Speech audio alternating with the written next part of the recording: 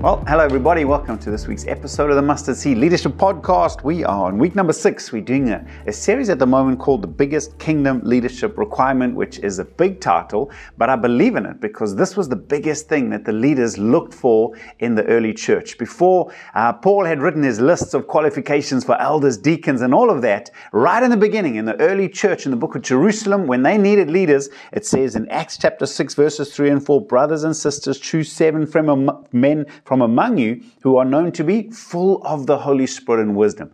And for me, that's the biggest leadership requirement. Everything else we can learn. We can learn leadership styles, techniques. But this is what biblical leadership is rooted in: fullness of the Holy Spirit. Are you full of the Holy Spirit? To have leadership skills without fullness of the Holy Spirit is not going to produce the eternal fruit that Jesus is looking for. So the challenge I felt from God is I've spent a lot of time teaching about leadership techniques and leadership strategy and leadership character. But are we teaching people about living lives full of the Holy Spirit? Because we know that Jesus has given us the gift of the Holy Spirit when we give our lives to Christ.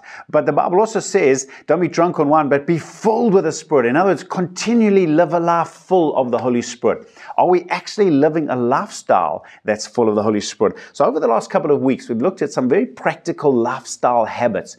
And the goal would be, as leaders, to adjust our lifestyles in such a way that we begin to live lives of constantly being filled, because you're constantly going to be emptied through what you do, through giving out to others, through the leak of just the pressures of the world. We can in some ways be drained, and yet if we adapt our lives, put these habits in place, we can live lives full of the Spirit. So some of those we looked at were remember the habit of personal worship, daily, private, personal worship, learning to sing to the Lord and be filled and refreshed in Him. Meditation, not just reading the Bible, but meditating on Scripture. We looked at prayer, time on your knees in His presence. Last week we looked at fellowship, Jesus-focused friendships, how we can drink not just from the Spirit, but from others. Good, godly friends can help fill us in the Spirit as well.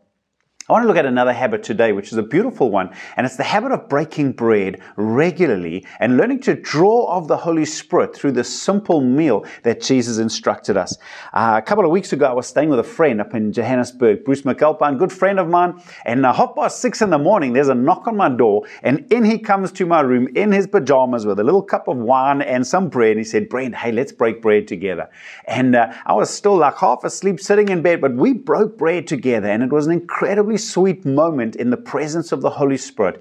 And there's something about breaking bread, remembering the body and blood of Jesus, which, if done right, is an incredible source of fullness, of being enriched by the Holy Spirit. And it says in Acts chapter 2, verse 42, remember that main scripture where it described life in the early church.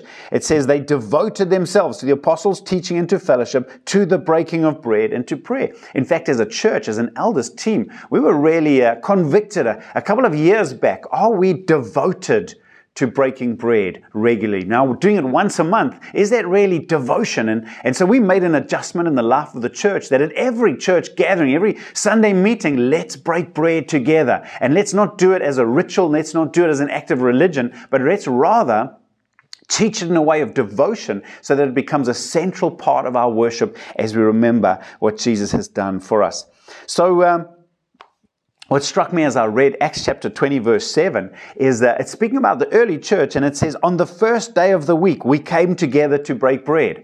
And that really strikes me because, they're describing, obviously, their church gathering, but they described it as the main purpose. It doesn't say on the first day of the week, we gathered to have a church service. It doesn't even say we gathered to worship or gathered. We had Paul, the great apostle, was here. We didn't even gather to hear Paul preaching. We gathered together to break bread. It was as if the early church had discovered this was the rallying point, the central gathering together. Wow, we come together to break bread. And they did preach, they did worship, they did all of these things. But right at the center was this amazing habit of breaking bread. The big idea, this is a powerful meal. And in fact, when we read, there's a bit of a negative scripture, but it teaches us something. The well-known text about breaking bread in 1 Corinthians 11, 29 and 30, it says, for those who eat and drink without discerning the body of Christ, eat and drink judgment on themselves. This is why many among you are weak and sick, and a number of you have fallen asleep. Basically saying some people have died because they're breaking bread wrong without recognizing the power of this meal. But what this tells me is if this simple meal, the body and blood of Jesus, the bread and the juice, if this simple meal carries the power of judgment that can bring sickness and death, how much more on the flip side should we be trusting that this meal, it's a powerful meal, so surely it can be imparting even more life to us. And that's the revelation that I would love you to catch right now. As often as you break bread, can you do it not as a religious routine or something, but actually, Jesus, as we partake of your body, we want your life and substance to come and fill us and refresh us and strengthen us. As we drink of that cup, the weight that's lifted when we know our sins are forgiven, when we remember the covenant promise, have you learned to break bread well and receive the life and power of Jesus? So here's some practical suggestions very quickly. Learn to break bread well at church, not as a religion or ritual, but deepening your relationship with Jesus. Consider making it part of your daily devotion. What about that? Going through a season every morning as you read your Bible, breaking bread, you and Jesus fellowshipping together. What about breaking bread as a family at a mealtime or small group gathering?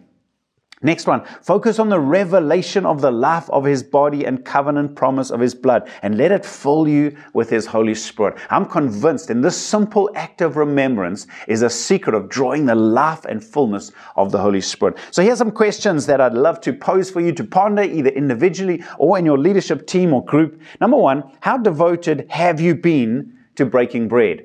I mean, if Luke, who wrote the book of Acts, came and visited you or your church, would he say of you, oh, they were devoted to breaking bread? Is what we're doing lining up with what the early church was doing? Question number two, how can you make a habit of breaking bread regularly? What would it look like? Is there once a week meal to have together as a family, or in your connect group, or privately? How could you make it part of your regular routine? And then the third question, have you broken bread in the past as a ritual, religious act, or have you learned to fellowship with the Holy Spirit as you remember the body and blood of Jesus? And that's my real encouragement for you. I think there's so much in this simple but precious meal, and if we learn to do it right, we can learn to live much fuller and empowered by the Holy Spirit. Well, I hope that helps, and I hope this becomes part of your lifestyle. And until next week, then, God bless, and bye for now. Thank you for listening to this week's episode. Remember, if you'd like the notes that come along with this episode or any one of our past episodes, you can visit outlookchurch.co.za/mustardseed leadership, where you can see all our past episodes, all the resources and notes that go along with this. Until next time, keep growing.